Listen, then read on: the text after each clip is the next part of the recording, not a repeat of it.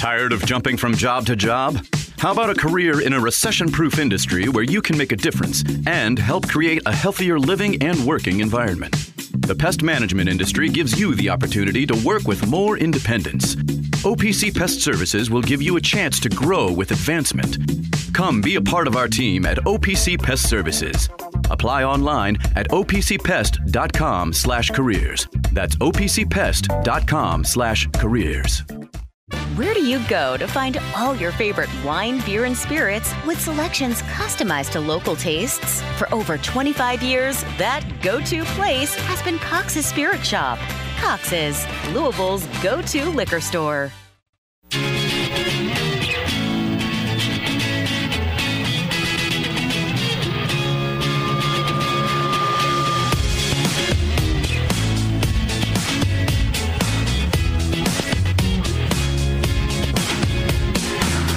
You're listening to Rabaut Co. here on ESPN 680 and 105.7. Now, here's Louis Rabaut. All right, welcome back in. Final hour on a Friday. How about that? Get you into your weekend here on ESPN 680, 105.7. Bobby V after us. Roundtable, 3 o'clock. Mixtape at 5:30. Of course, Fast Break Friday on the V Show as well. Getting you ready for Virginia tomorrow. Getting you ready for that trip to Fayetteville for the Cats as well. My name's Louis Rabaut. I'm alongside Zach Cantrell. You can find the station at ESPN 680. You can find me on Twitter at Radio Louis as well. Closing in on 1,000 followers, Zach. How about that? And just the tens of people who listen to this show following me on Twitter. How about that? Hey, we have more than tens of people. Just tens and tens. How about that? There we go. Lots of tens. Thank you, tens. Maybe that's just the textures. What do you think was the announced attendance for the Duke game? 8,059 was the attendance. That 8,059 was the attendance. I'll say 12,000 was the announced attendance. 12,620. Yeah. Hey, close. I didn't go over. I'll have to do some math and see where 8,059 comes in, but we'll get to that as well. I'll put that out on Twitter at Radio Louis as well. All right, let's get into some horses as we do every Friday. You can always go back. You can check out my podcast alongside Mike Gandolfo on the Horse Racing Happy Hour. We recorded last night with Dan Illman from the Daily Racing Forum, John Piasek from the Maryland Breeders Association. Second half of the show is about the road to the Preakness. We do those shows every year. The folks in Maryland are great to the show and great to us, and so we do those shows every year. Happy to do those, but we opened with a little bit of discussion on that card at Gulfstream Park tomorrow. If you're unaware of the big race days within horse racing, obviously Kentucky Derby Day and the Oaks Day before it are two of the biggest days. After that, I would say the next big day on the horse racing calendar shifts to Long Island. It's when they run in the Belmont. Tons of graded stakes that day. I think it's like 9, 6 of them are grade 1s, the very highest graded stakes in horse racing. Really enjoy that day. A bunch of great races that you've probably heard about outside of the Belmont. They run the Met Mile that day, the Acorn, just some really, really great races that they run on that card. But one of those races, and then after the Breeders' Cup, which happens in the beginning of November, they run the Pegasus World Cup, and it's a festival of racing down in the Miami area that will happen tomorrow. Zach, it's under a bit of pressure because there is now a renewed and intensified interest in horse racing in the Arabian Peninsula, so in places like the United Arab Emirates and in Saudi Arabia. And their offer for purses is a little bit higher than it is in the United States. So, Zach, this is a $3 million race tomorrow, okay? I want to be very clear. That is a butt ton of money. If we are measuring money in butt tons, it's a lot, okay? The Derby until this year was run at $3 million, okay? To give you an idea, that's how much they think of this race, okay? If you had to guess, Zach, how much is the UAE Derby's purse and what is the Saudi Cup's the Saudi purse is way bigger. How much do you think? So if it's $3 million in Miami, how much is it in Saudi? 30. It's like 20. It's like Live and PGA. So here's the thing. I hear all these, and I understand the consternation. Oh, leave these horses in North America. Oh, run them here where I can watch them. I mean this as nicely as I can. If you have a job right now and you make $50,000, and someone comes to you today and says, hey, if you fly to Saudi Arabia for the weekend, I'll give you $50,000. You're flying to Riyadh for the weekend. Yeah, obviously. These things are very simple. And that's what's going on with the purse structure. And by the way, it's why there should be some kudos for what's happening in Kentucky on the purse structure side. government, on the regulation side, on the HBPA side, on lots of things, to get that historical money into the purses here to keep a lot of the best horses here.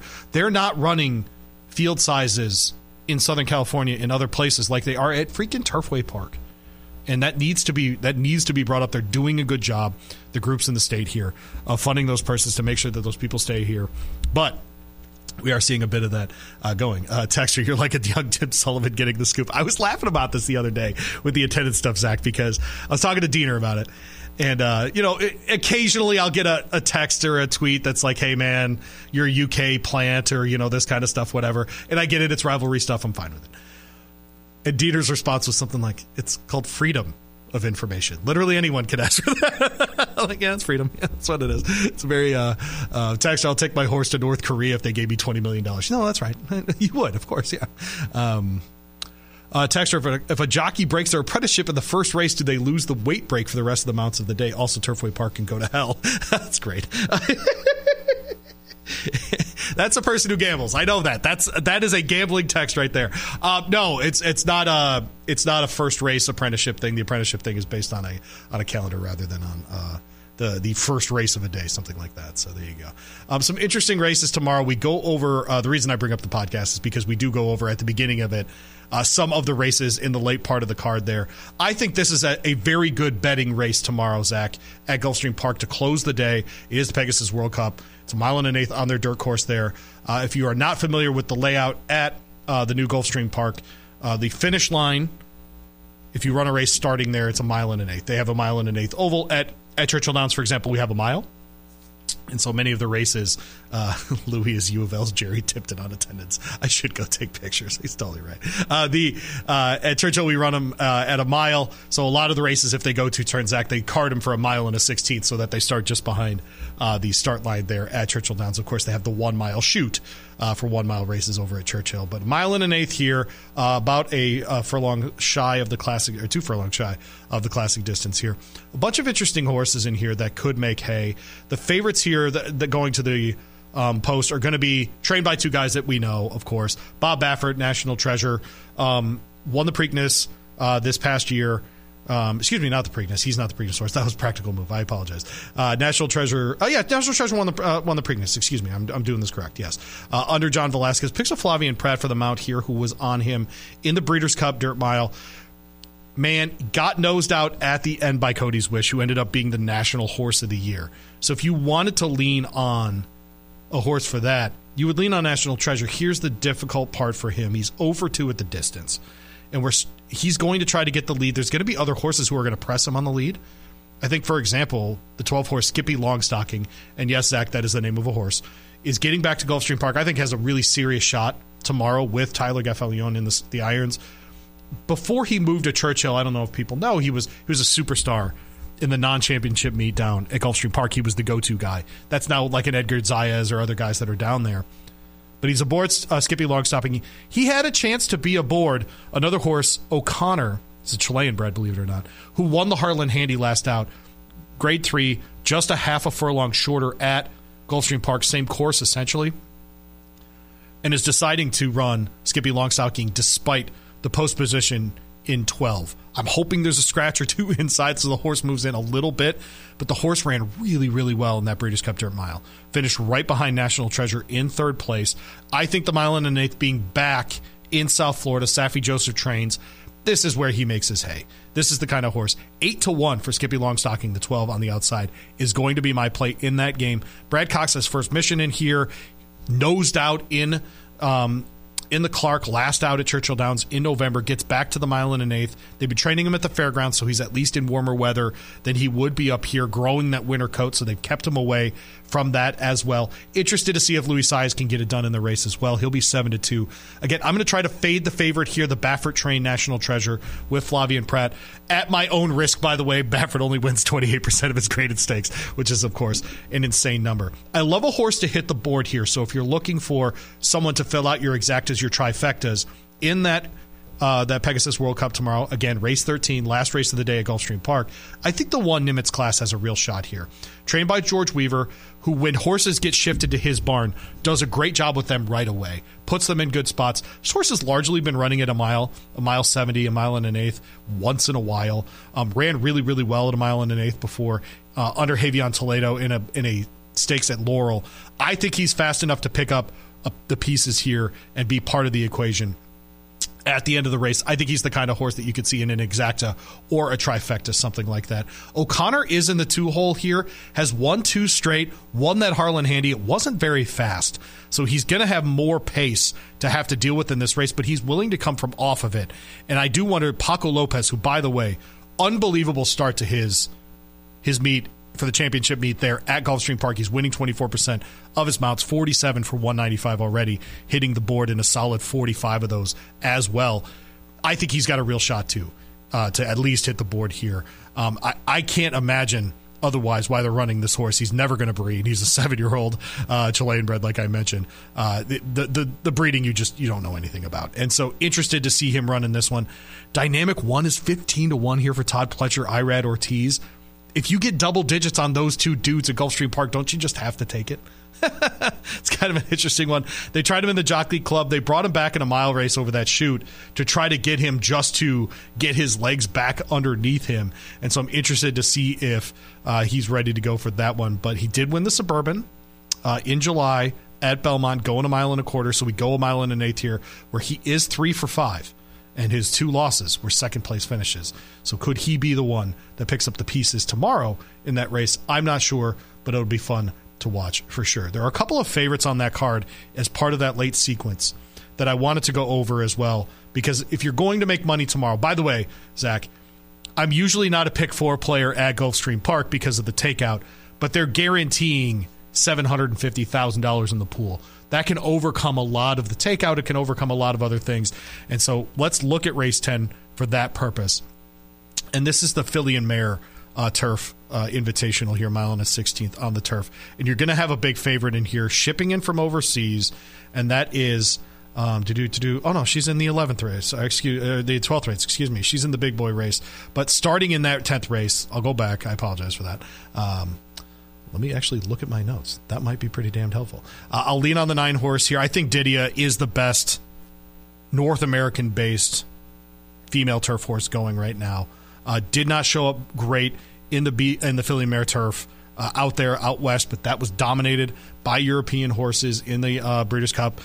Vincent Cheminot not shipping in. I don't love that, but Jose Ortiz does know the course. He's very good that way. He and Nacho Correas will be fine that way. This horse likes to close, so she'll have something to run at in this spot. 6-1 is a really, really good number. I'll lean on Didia in this spot. I'll go to the 7 next. Fluffy Socks, Irad Ortiz, Chad Brown.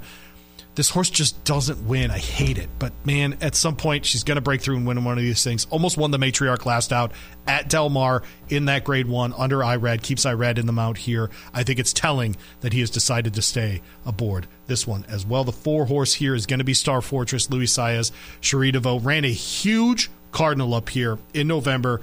I don't know if people were out there. It was Thanksgiving week. Won by 10 lengths. And whenever you see a horse in person win by 10 lengths, it's hard to erase them from your memory. She'll be 5-2 on the morning line. I think that's one you try to beat, by the way. I think that's the kind of horse that you don't trust in this part of the sequence. You try to beat a 4. I'm probably going to have to, unfortunately, end up using her in the pick 4, but it's the kind of horse you try to beat. I'm really interested in Ruby Nell. You get Frankie Dettori, one of the best turf riders in the world. Richard Mandela trains. They're shipping in from California. Weather won't be an issue going from LA to Miami. His horses win back-to-back races if they won the previous race at 26%. It's an incredibly high number. Mandela, just a fantastic turf trainer at 26%, and his recency in stakes has been incredible. He's winning about a third of them the last year. That's a really, really remarkable number. He and Frankie don't connect very well on horses, but she has won 3 of 4. She was 5th in that Matriarch, but only by 2 lengths. It was a really, really interesting finish. That was Surge Capacity. That was Fluffy Socks and beautiful. Oh my gosh, what is that horse's name? I'm forgetting who the third place horse was, but essentially 5 or 6 of them came across the line at the same time. Ruby Nell was one of those at 8-1. I think that number is really, really good. Let's move on to race 11. Race 11 is the grade 3 Fred Hooper. It's a 1 mile race over the one turn, and Hijazi's in here. Zach, this is another one of those horses. 8-5. Flavia Pratt gets them out for Bob Baffert. Could he win here? I think he absolutely can. I'm going to try to beat him in this spot with Accretive. That's the 8 horse, 5-1, Irad Ortiz, Chad Brown. Horse did not run well in the Cigar Mile in the mud. I'm going to draw a line through that. We're going to get away from the mud this weekend.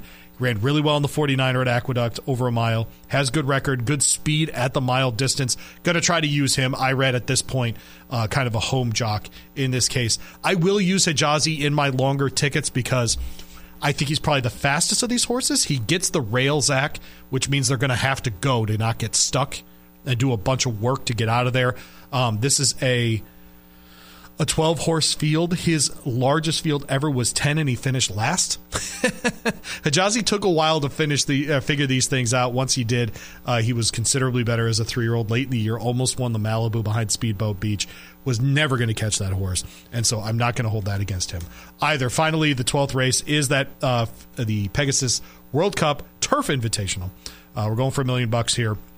Mile and an eighth on the turf course there at Gulfstream Park. Man, this is another one with a bunch of really good horses in it. The shipper is Warm Heart, who came in, and this is where you have to make a decision. If you're going to use her at all as part of your tickets, I think you have to single the 9. Warm Heart. Ryan Moore flying in from Europe. Aidan O'Brien flying this one in from a Hong Kong race at Sha Tin, where she ran for a huge purse at 1.5 miles. She gets to cut back to 1 1/8 miles.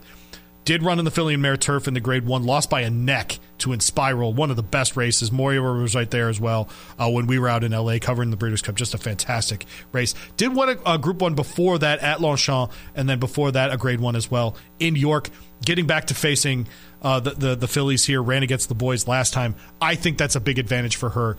I'm going to single Warm Heart here, so the 9 in race 12 tomorrow, I think, is part of that. It's going to hurt the payouts because I think a lot of people are going to do that. If you wanted to go another way, Web Slingers in here, the 5. That horse won 3 times, hit the board 8 times in 9 runs, has won at Gulfstream Park before. 15-1 for local jock Edgar Zayas and Mark Cassie, who has been training pretty darn well down there, 18% during the championship meet at Gulfstream Park.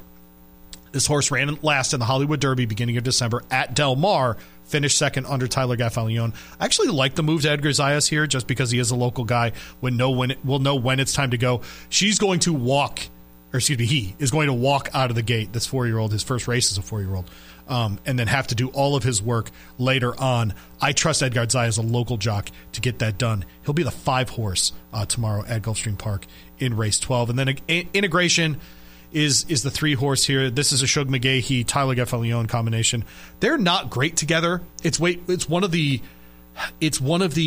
few spots where Tyler doesn't have a good combination with a trainer. It happens to be Shug, which is funny. This horse is coming out of a Grade 2 win by 5 lengths in November at Aqueduct over a firm go at this distance, 2 for 2 at the distance. Could this be the coming out party for this horse in $1 million race? $700,000 purchase in 2021 for this ownership group at West Point Thoroughbreds. Interested to see if she's got it, ready to go for this. Did run last year and is 3 for 3 lifetime in those 3 runs. He is and will run tomorrow in that race as well. So I think you have to either lean on the 9 or include the 3 as well, I guess. But man, I think you're really going to be cutting in if you use the 9 at all. Web Slinger, like I said, will be my long shot in that race as well. All right, Texter Louis, what's your favorite horse racing movie? Mine is Hot to Trot. I don't like horse racing movies. Texter, wait, dumb question. Do male and female horses compete together? If so, Republicans are going to try to ban it. That's a good joke. All right, so there are 2 kinds of races in horse racing, Zach, as far as the sexes of the horse are concerned. There are filly and mare only races, and then there is everything else.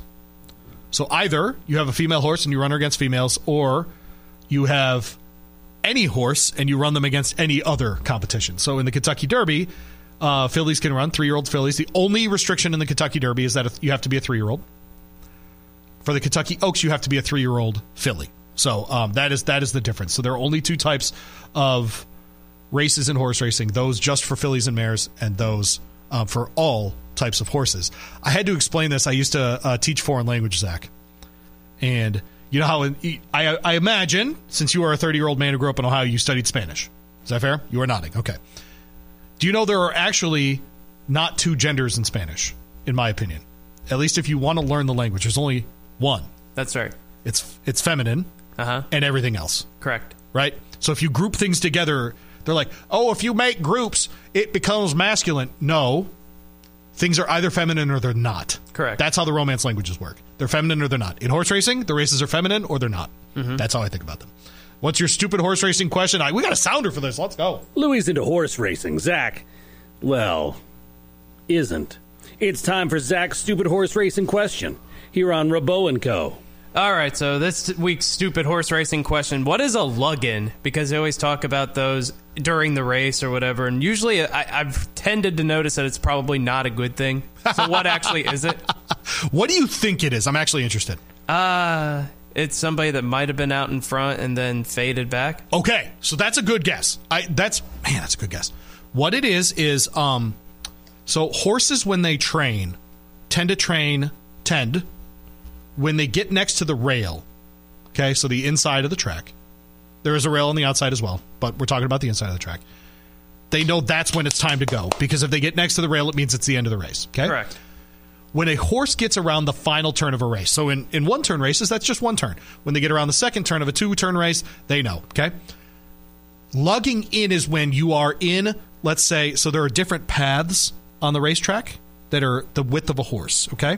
So let's say you're in the 3 path, Zach. You're 3 horse bodies away from the rail, okay? If you shift toward the rail, that's lugging in. And lugging in can cause you to foul another horse and lose your position. Does that make sense? Yeah. Okay.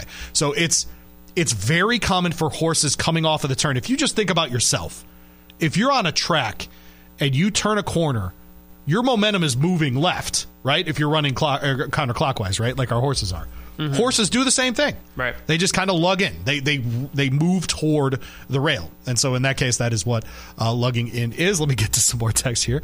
Dumb horse racing question. Why do they need horses to jog alongside the race horses before and after races? Why are there ponies? That's interesting. Largely the pony exists because it's a training measure. It keeps the horses calm. And if you give them the horse the same,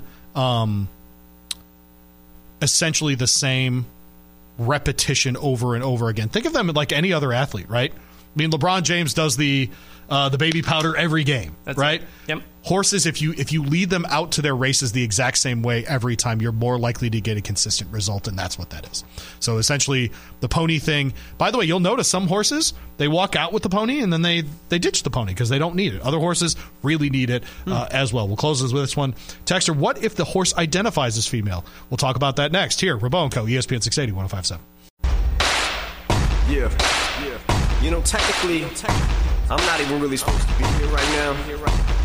So, okay. Might as well make the most of it. Yeah! Feels good! Woo! Yes, I'm lucky. Some of us don't get a second chance. You are listening to Rabaut Co. here on ESPN 680, 105.7. Now, here's Louis Rabaut. All right, welcome back in. Final hour, final half hour. How about that? Here, Rabaut Co. ESPN 680, 105.7. Louis Rabaut, Zach Cantrell, hanging out with you. Bobby V after us. Fast Break Friday, of course, at noon. And then at 3 o'clock, you get the roundtable. 5:30, they'll have that mixtape for you as well as part of their coverage. Real quick, there is a cool set of races at Laurel Park tomorrow. If anyone is interested, and I'll tweet it out tomorrow, I'm going to have a sequence for both the Pegasus Day at Gulfstream Park, and I'm going to have a late sequence for Preakness Preview Day, at Laurel Park tomorrow. They run the spectacular bit on the boys' side, and the girls' race is called the Extra Heat. So there you go. We'll get into those races. There's an awesome optional claimer tomorrow at Laurel Park. If I say the name Messier, do you know what Messier is? Mark? Yeah, there you go. So we got Dan Illman all worked up last night because he's a Manhattan guy. He got all excited that there's a horse named Messier, and he said, I hope he shoots and scores. So that's right. Go. Yeah, there you go. Yeah, some of the texters get some help. Just saying. Oh, what are you getting now? Oh, the one guy was just, there's a whole long thread. It's like, I'm sorry that happened to you, or I'm happy for you. I ain't reading all that. Oh. Yeah. Oh. Yeah, get some help, dude. Got it. Yeah. Oh, jeez, Pete. Wow. All right, a lot of help there. All right, let's get into the NFL. It is Conference Championship weekend. Yes, it is. Which game would you like to talk about first, Zach? We lean into you for our NFL coverage on this show. The bigger game is the AFC. I don't disagree with you. All right, so let's do this first because I want to talk about this game in a very specific way. We can talk a lot about the NFL. We can talk a lot about a ton of things around football. At the end of the day, what we talk about in the NFL is quarterbacks. And we've got two guys in this game who are at very different points in what they've done in their careers. Now, they're both excellent, but they have done very different things. And Pat Mahomes is starting to eke into that territory where all of us go, is he the GOAT? Is he one of these guys? Is he going to be the GOAT? Is he one of those? And Sunday's about building that reputation for him, yes? That's right. Right? But on the other side, you have Lamar. So let's start with Lamar just because I think we know what's at stake for Mahomes. I think we understand it. I think so. If he wins the Super Bowl this year, Zach, good God. I mean... Then we're already talking about him in the all-time... I mean, I think we are already, but... It legitimizes all of the arguments. Period. Conversation over, okay?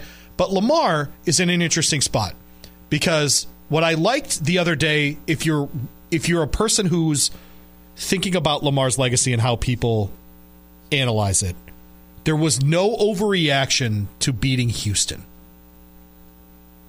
And I thought that was very good for Lamar Jackson because there's a ton of talk. Now, on this show, we talk about must-don't-lose games. Yes. Houston was a must-don't-lose for his reputation. That's right. Let's say that. Doesn't really change it for the better. It just doesn't make it worse.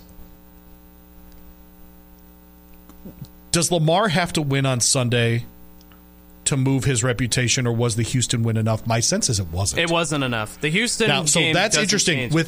So playoff Lamar, without him playing in the playoffs before the Houston game, that narrative had obviously shifted for people in their heads. One game wasn't enough. He needs to get to a Super Bowl. Is that fair? Yeah.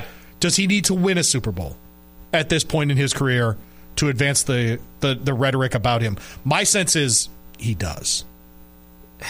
Depends on what you want to advance the rhetoric as. Because I think if he wins this game, that cements him as at least the second best, as probably the second or third best quarterback, depending on what conversation you want to have with Joe Burrow. If he wins the Super Bowl, then yes, he's number 2.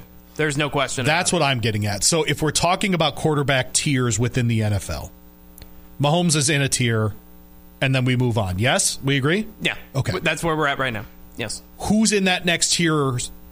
Lamar's in the next tier, yes, already, right? Yes, he is. But he has a chance to be at the top of that tier. He is at the top of the tier if he wins this game. I think you and I agree on that. Yeah.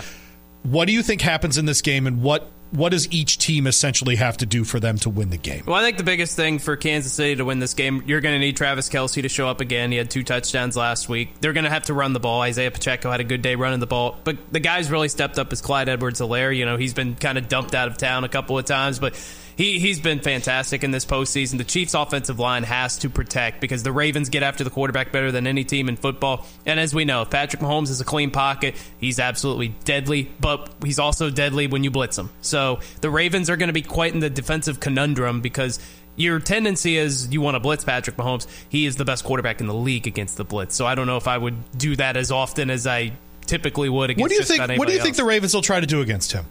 Are they just going to say you're not getting to Kelce, which is easier said than done, of course. Yeah. You're not going to run Pacheco, easier said than done. We're going to contain you from the edges. Who was it? Oh, it was Polian, right? That was saying essentially keep Lamar in a tight pocket, correct. Right? Yes. Which is antiquated analysis of Lamar Jackson because he was great. Years. He's been great in tight pockets this year. He just has. Yeah. What do you think they try to do on defense on the Baltimore side? Pray.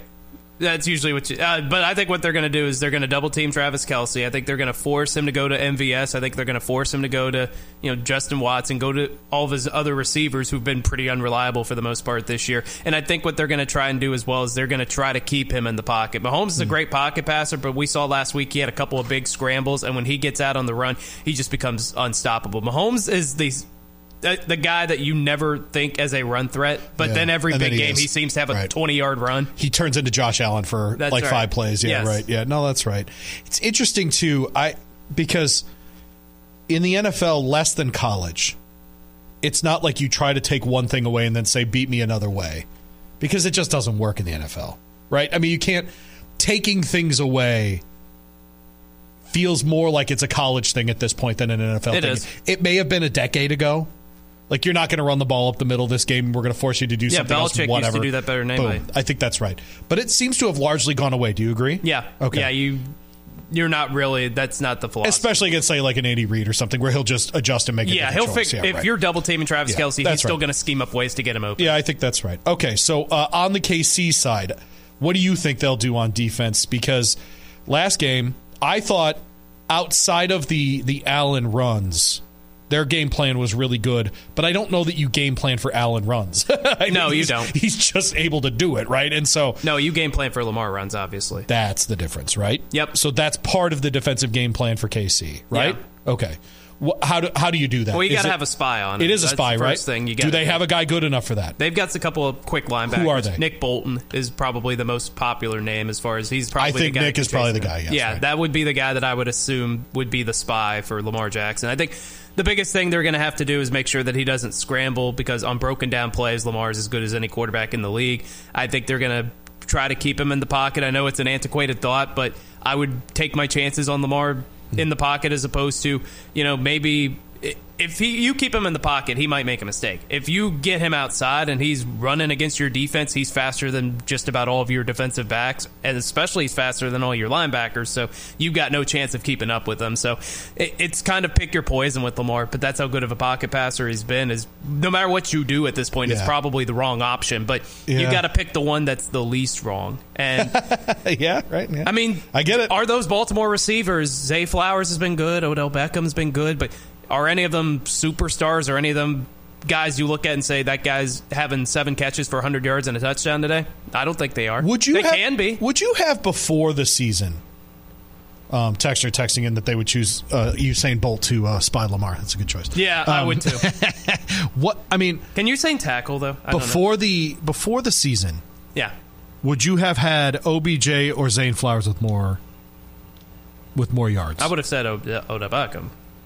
What Flowers is doing is impressive, yes? Yeah. I know he's on an excellent team, and he's got Lamar throwing him the ball. But 77 catches out of Boston College, dude? Yeah. That's legit, right? I mean, I know like I know like Kelsey's got like 90, right? Whatever, I get it. But like a rookie? Dude, I don't know. I'm so impressed with him. I think he's so Zay good. Flowers is very good. So he's going to be a great receiver. He already kind of is. And if they get, it sounds like they are getting Mark Andrews back. Boy, that's a big help for them. And Isaiah Likely's really stepped up as a tight end as well. So you got your double tight ends. And now if you're Lamar, you've got your security blanket for 3rd and 6. That's Mark Andrews. Looking like not warm and probably going to need your rain jacket on Sunday. Does that affect either team more? No, I don't think so. I agree with you. They both played in crappy weather to get to this point. Baltimore -4. What's your prediction there? Boy,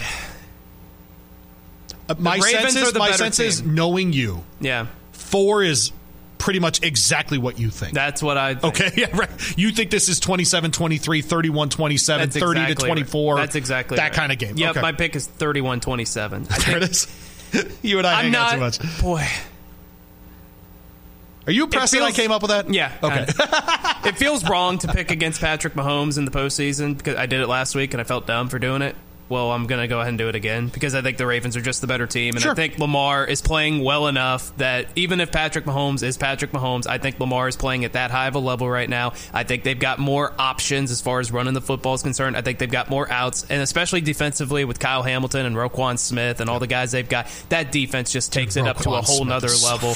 They're going to get a couple of turnovers, I think, in this game. I think the Ravens are just the better team, and it's at home. I'm going to take Baltimore. It's interesting. So text in 437-9680. UPS Jobs text line. Thanks for texting in. This is ESPN 680 1057. Louis Rabaut, we got you for about another 20 minutes. And yes, I know I need to do a DraftKings read, and yes, I know we need to go to break. Text in, is this OBJ's best season in the last 7 years? And I want to say something about that. The answer is yes. The other part of this is, this week I've talked about how I think the Lions need to capitalize this season. This is their chance to make a run at the Super Bowl.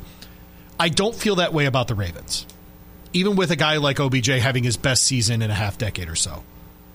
I think he's more a product of what they've built in Baltimore as far as a culture and a system, etc. And I'm not, by the way, I'm not trying to put down OBJ and his work ethic or anything like that this season, right? But I think he's the beneficiary of a very solid base in Baltimore more than he is, say, outperforming what he's capable of or something like that. So, no, I think that's the difference there. So I wanted to just answer that as well. Delvin Cook, don't forget about him coming down the text. Could not agree more. Yeah. I mean, Marlon Humphrey, is he going to play? He's not playing. Okay, he's out. Okay, there you go. You got the Ravens too? I do not. I have the Chiefs winning. Okay. And it is purely a Mahomes thing. Yeah. I mean, that's a pretty good reason to just pick the Chiefs is because they got Mahomes. We're going to do this real quick. Yeah. It sets up, it looks like a classic game. Yeah. I think we get a classic game. I really do too. Let's go through the 4 scenarios. Blowouts on either side, close game on either side. Which ones we think can happen? Can the Ravens blow them out? Yeah. I think they can too. I think the world exists. Can the Ravens win close? Yes. Can the Chiefs win close? Yes. Can the Chiefs blow them out? That's the least likely to me. But if the Chiefs won 31-17, would you be that would stunned? not surprise. No. There you go. I think we're going in. I think it's going to be a classic game, but I also don't know how it's Everything is available. Everything's on the table for that game. That's what makes this so much fun. And I think we've said this before a couple of times this week. I think we both are in agreement about this. Whoever wins this game is going to win the Super Bowl. Or they're the favorite to win the Super Bowl. They're at least the favorite, and it does feel the way that you're talking that who comes out of this game is going to be the one that wins the Super Bowl. Speaking of these games, DraftKings Sportsbook, an official sports betting partner of the NFL playoffs. Hey, they're bringing you something that's going to make your playoffs electrifying. New customers bet $5 on any game, get $200 instantly in bonus bets. 2 games this weekend, man. Tons of great options on the college basketball side as well. Plus, everyone gets a no-sweat same-game parlay for every playoff game day. So download the DraftKings Sportsbook app now. Use that code WHBE.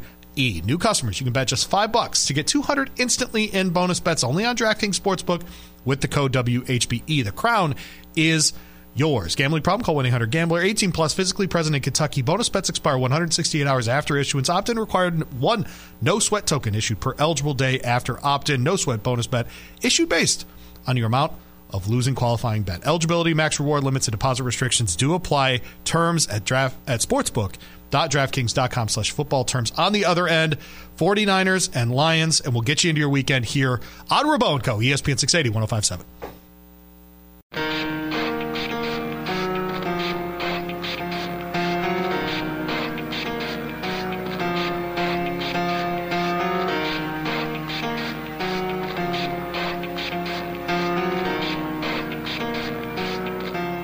It starts with one thing. I don't know why. It doesn't even matter how hard you try. Keep that in mind. I designed this rhyme. You are listening to Rabaut Co. here on ESPN 680 1057. Now, here's Louis Rabaut. Just a cornucopia of great music. That is Rabaut Co. here, ESPN 680 1057. Alongside Zach Cantrell, Louis Rabaut hanging out with you. Got you about another 15 minutes. Fast Break Friday, Bobby V after us, and of course, Roundtable.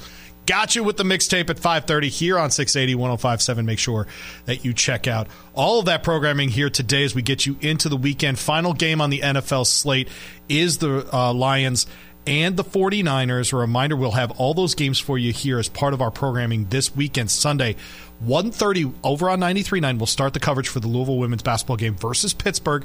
They'll go till about 4:30, and then we'll pick up at 4:30 on 93.9. We'll start at 2 o'clock, an hour of pregame ahead of Ravens Chiefs. We'll have Lions 49ers for you as well on all stations. So if you are driving around at all on Sunday, want to keep up on those games ahead of the Super Bowl in a couple of weeks, make sure that you do that as well. Victory Formation show tomorrow. They'll be on a little bit early ahead of the pregame show for Louisville basketball on 93.9. Sunday morning hangover in this slot on 680 1057. Nick Curran, Phil Baker, and, of course, the handsome one, Zach Cantrell. So there you go. All right, so Lions. You're damn right. And 49ers. Yeah. Obviously, this is a very personal game for me as a fan. And it's a... So I was thinking about this, Zach. I don't know if other fans... Do you have a team in your life, Zach, that is like the Detroit Lions for me? The Blue Jackets. Okay. Oh, man.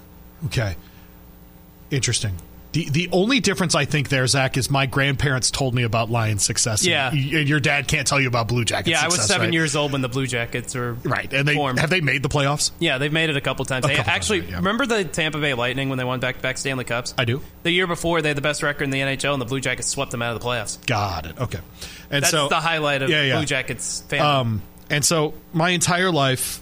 There's been Barry Sanders, there's been Calvin Johnson, there's been other guys. There's been a bunch of really interesting and fun guys to watch. Yeah, we have Rick Nash and Nick Foligno. Right. But they've been bad. And they've been bad almost my entire life. Yeah. And even with those great players, they weren't able to do it. I'm so excited to just sit down on Sunday with my son and watch this game. It's just one of those where I don't have to think about what I'm going to say in this chair. I don't have to worry about a show sheet. I just get to sit down and watch the game. And I wish it were in Detroit, I do, but they sold out Ford Field for a watch party. Oh, yeah. And just to give people an idea of how crazed it is up there, Jay coming on yesterday and telling us there was more of a celebration for beating the Bucs than getting that first win. Really? I would have gotten that totally wrong. Yeah, same. I would have gotten that totally wrong. Because you get the monkey off your back. Beating the Bucs is great, but... And I want to be really clear about something. When I said this week that the Lions need to win it this year, I'm not backing off of that. My expectation is for them to go to San Francisco and win on Sunday. Now, if I'm sitting in the analyst chair, I think the 49ers win. I think it's an ugly game. I think they muck it up. I think it's like 27-22, something like that. But this is a no excuses game for the Lions. They have a good team. They have a good quarterback. Yep. They have two of the best coordinators in the league. Yep. This is a no excuses game for the Lions. I don't want to hear about it. And so while I think the 49ers are more likely to win, there's no excuse for the Detroit Lions not to go out and not just be competitive, but win the damn game. Zach, how do you analyze this? So who takes advantage of the other's weakness? I think is the big thing. The 49ers ranked 25th in rushing yards allowed and 28th in yards per carry allowed since Week 15. Now they're going up against David Montgomery and Jahmyr Gibbs, and that 1-2 tandem has been terrific in this postseason, terrific really all season long. But on the other side of the coin, the Lions have the worst unit left in the playoffs is the Lions secondary. They're 30th in the league in passing yards and allowed. And so I want to see if Brock Purdy bounces back. He didn't play very well last week, but he did orchestrate a game-winning drive. If Deebo Samuel doesn't play, that is the big X factor in this game, because then that's going to force them to put more pressure on Christian McCaffrey, which if the Lions know that McCaffrey's going to show up and going to come every play, that's much easier to stop. But it's also going to put more pressure on Juwan Jennings and Brandon Ayuk and George Kittle and everybody else. Deebo Samuel not playing is going to be a big factor in this game. It sounds like he's going to play. Okay. Now, he's missed practice much of the week, but I would be surprised if he's not out there, because anytime that it's a conference championship game, if the guy can walk, he's probably going to play. So my guess is that he does, but I think that's the whole key, is who can take advantage of the other's weakness in a bigger way. Can the Lions run the ball against that San Francisco defense, or will Brock Purdy be able to take advantage of that Lions secondary? I think that's going to hold ultimately the key to this game. But the one thing we know is Christian McCaffrey is going to do something. The Lions, in the two playoff games that they've had, they've averaged giving up 8 yards per play and 7.7 yards per play. Their defense has not been all that great in this postseason. And now you're going up against the best offense you've played all postseason with as many weapons as any team has in the NFL. There you go. What do you think the final score is? Well, the 49ers have actually failed to cover their last 6 home games. The 49ers are 7.5-point favorites. The Lions are 7.5? Yeah. The Lions are by the way. Oh, you're right. God, 36 and 7. 6. 36 and 17 against the spread under Dan Campbell. Best record in the NFL over that time. So I'm going to play both sides here. Okay. I'm going to say the Lions cover, the 49ers win. I think the 49ers just have more ways to beat you than the Lions do. I think they've got more aces in the hole. I think they've got more weapons, and they're playing at home. I think their defense will come up with one stand, just like kind of what they did last week. The Packers outplayed them for much of the game, but the 49ers defense showed up and won the game in the fourth quarter. I think it's a 24-20 San Francisco win. I have it. I'm going to stay with 27-22. By the way, over-under is right at 51, so like at 49er. I heard it too. I heard it, Texter, I heard it. You can just put on the mixtape. Just do that. Yeah, Texter, is it just me or the 49ers kind of boring? I find nothing about them interesting. Sometimes good football teams are. Sometimes the very best football teams are just formulaic. There was nothing exciting about Michigan this year. They just won a national title, right? I mean, I'm not picking on them at all. Like, they were boring. They were just formula. How many of the Alabama teams were actually, under Saban, were actually exciting? Not many. They just push you around. That's called football. Yeah, football. Yeah, football Friday, a little football Friday? Nothing? All right. Just throw things in Zach for no reason. Football Friday. You bet your ass it is. Football Friday. Just in case you were wondering. Just in case, y'all. All right, so you have both home teams winning. I have Chiefs 49ers in the Super Bowl. You have Ravens 49ers Ravens 49ers in the Super Bowl. Either way, it's a rematch. And either way, are we excited about the game? Oh, yeah. Okay. Yeah, no question. I don't think there's a bad matchup. I think the least appeal... Oh, the storyline, the least appeal would be what? Detroit what? Baltimore. Okay. Because Baltimore killed them during the regular season. That's 38-6. And I think that if we're looking for one of those 4 games where it just turns into a blowout of a Super Bowl, it would be that one. I could absolutely see the Ravens just doing that again. Okay. Maybe not to that level. But sure. No, I understand. That makes sense. But you still at least have the Detroit storyline. Yes. First Super Bowl ever. Dan Campbell. People love Dan Campbell, dude. Sure. It's amazing how much people love him. Well, how about, 3 years ago? I think they said 3 years ago on this day, like Jamel Hill was like, oh, they only hired Dan Campbell because he's white. And Dan Campbell turned out to be, he's turned the Lions into a Super Bowl contender. So Jamel Hill, once again, wrong. Do you know the wild thing about her? I went to college with her. My condolences. She wasn't like that, man. And I do wonder how much of that... Really? What happened? I think she started getting paid for it. So it's a performance. Yeah, I wonder if it's a performance. I think it is. I've never thought she was authentic in any way. She used to be. She's really bright. She baits more than I know. I agree. Most. I know. Yeah, I know. It's just no. I don't subscribe. About that. I don't subscribe to most of what she says, but I do. I just remember her not being like that when we were in college. Yeah, and the shame was like when she started at ESPN, Jamel Hill was actually an insightful person, and her writing was actually good. There's still the great moment. There's still the great moment of Ennis saying he would eat a live animal if NC State makes the playoff. Yep. And they highlighted her when she and what was his name that she hosted SportsCenter Michael with? Smith. Smith, that's what it was. I had Michael Johnson in my head for no reason. No, he was a runner. Yes, right. No, I know, and I knew it wasn't that guy, and so that's why I waited for you to say Smith. But yeah, I don't know what happened to her, but yeah, all right. So you're Baltimore 49ers. So you're boring here. Rematch the 1 seeds. Yeah, well, and then rematch of Super Bowl 47. And then I've got the Chiefs and the 49ers in the Super Bowl. Rematch of Super Bowl 54. There you go. The Lions are the most interesting of these 4 teams, I would say. For what reason? Like the Campbell factor and the lack and the of Super Bowls. They've never won before. And I mean, look, the Ravens have won a couple. The Chiefs are a potential dynasty. They're kind of a dynasty right now. And the 49ers historically have always been great. So the Lions are the most fascinating team left. Serious question. Mm-hmm. And this isn't a feasible thing for me to have done. But am I a bad person that I have family in San Francisco who are also Lions fans and I didn't travel for this game? No. Okay. All right. Well, did you think about it? Yeah. Because you could, I mean, I could go to this game, ticket, flights, stay with family, $1,000. Yeah. Am I a bad person for not going? No. Okay. Now, let me ask you this. Okay. If the Lions go to the Super Bowl, are you going? The problem is, and I'm being very serious, the Super Bowl already is the Super Bowl cost. True. So it's what, $4 or $5 grand to go to the Super Bowl, right? Don't we think a Vegas Super Bowl is going to be like $9-10? Yeah. I mean, that's the real issue is like, do I want to pay my mortgage for a year or do I want to go to the Super Bowl? Yeah, but This might be once in a lifetime for you. Yeah. If the Lions go to the Super Bowl. This is a day that hell would have officially frozen over. I understand. I think I would be more likely to take a quick flight on Saturday to Detroit and take the game in with friends. That would make sense, too. That would be fun. Rather than, and do like the Detroit, like be in Detroit for the Super Bowl. Yeah, they would have a watch party, guaranteed. Oh, a billion of them. Oh, yeah. I'd have a pick of the town, frankly. Yeah. You should do that. That would be fun, I think. Yeah. And I think that's the kind of thing where... It'll be the biggest day in the history of Detroit. Not even close. Sports-wise, man, it's hard to describe. Yeah. That's I remember, bigger than the Tigers. So I got a buddy... Yeah, it is. I got a buddy, Jim, who's my best friend from childhood, his dad. And I remember one time I was home from college. We were talking about Detroit sports, and this was when the Pistons were on their runs, or starting their runs in the 2000s. And he said, yeah, the Red Wings, that's fun, and it's nice that everybody comes downtown for the parade and blah, blah, blah. And he said, do you know what would shut down the state of Michigan?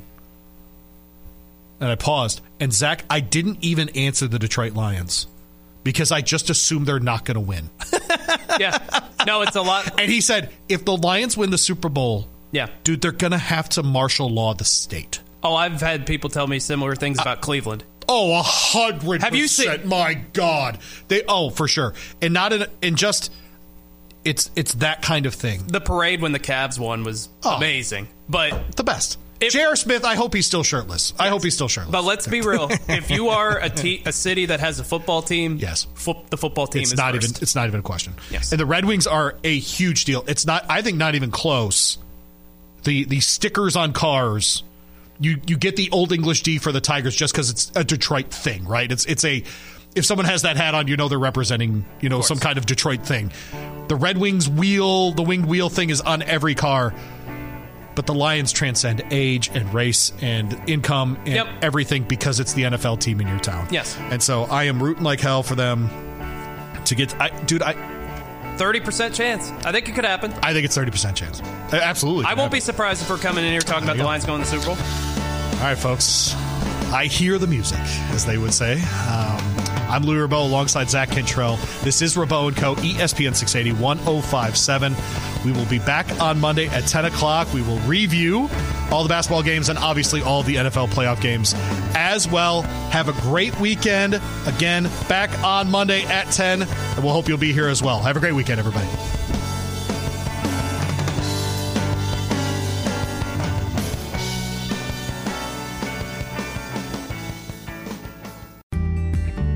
Taking care of your family isn't always easy, so we make sure getting care when you need it is. With Baptist Health Urgent and Virtual Care, we bring you more options and greater convenience, too. With video visits available 24/7 and online check-in through MyChart for in-person visits. To check in online or to set up a video visit, go to baptisthealth.com/careanywhere. When it's time to replace your heating and air system, we know people want options. That's why you'll always get a free second opinion with BJ Heating and Cooling. Plus, for a limited time, get 0% financing for 60 months on a new Bryant system. Call the experts you can trust at BJ Heating and Cooling.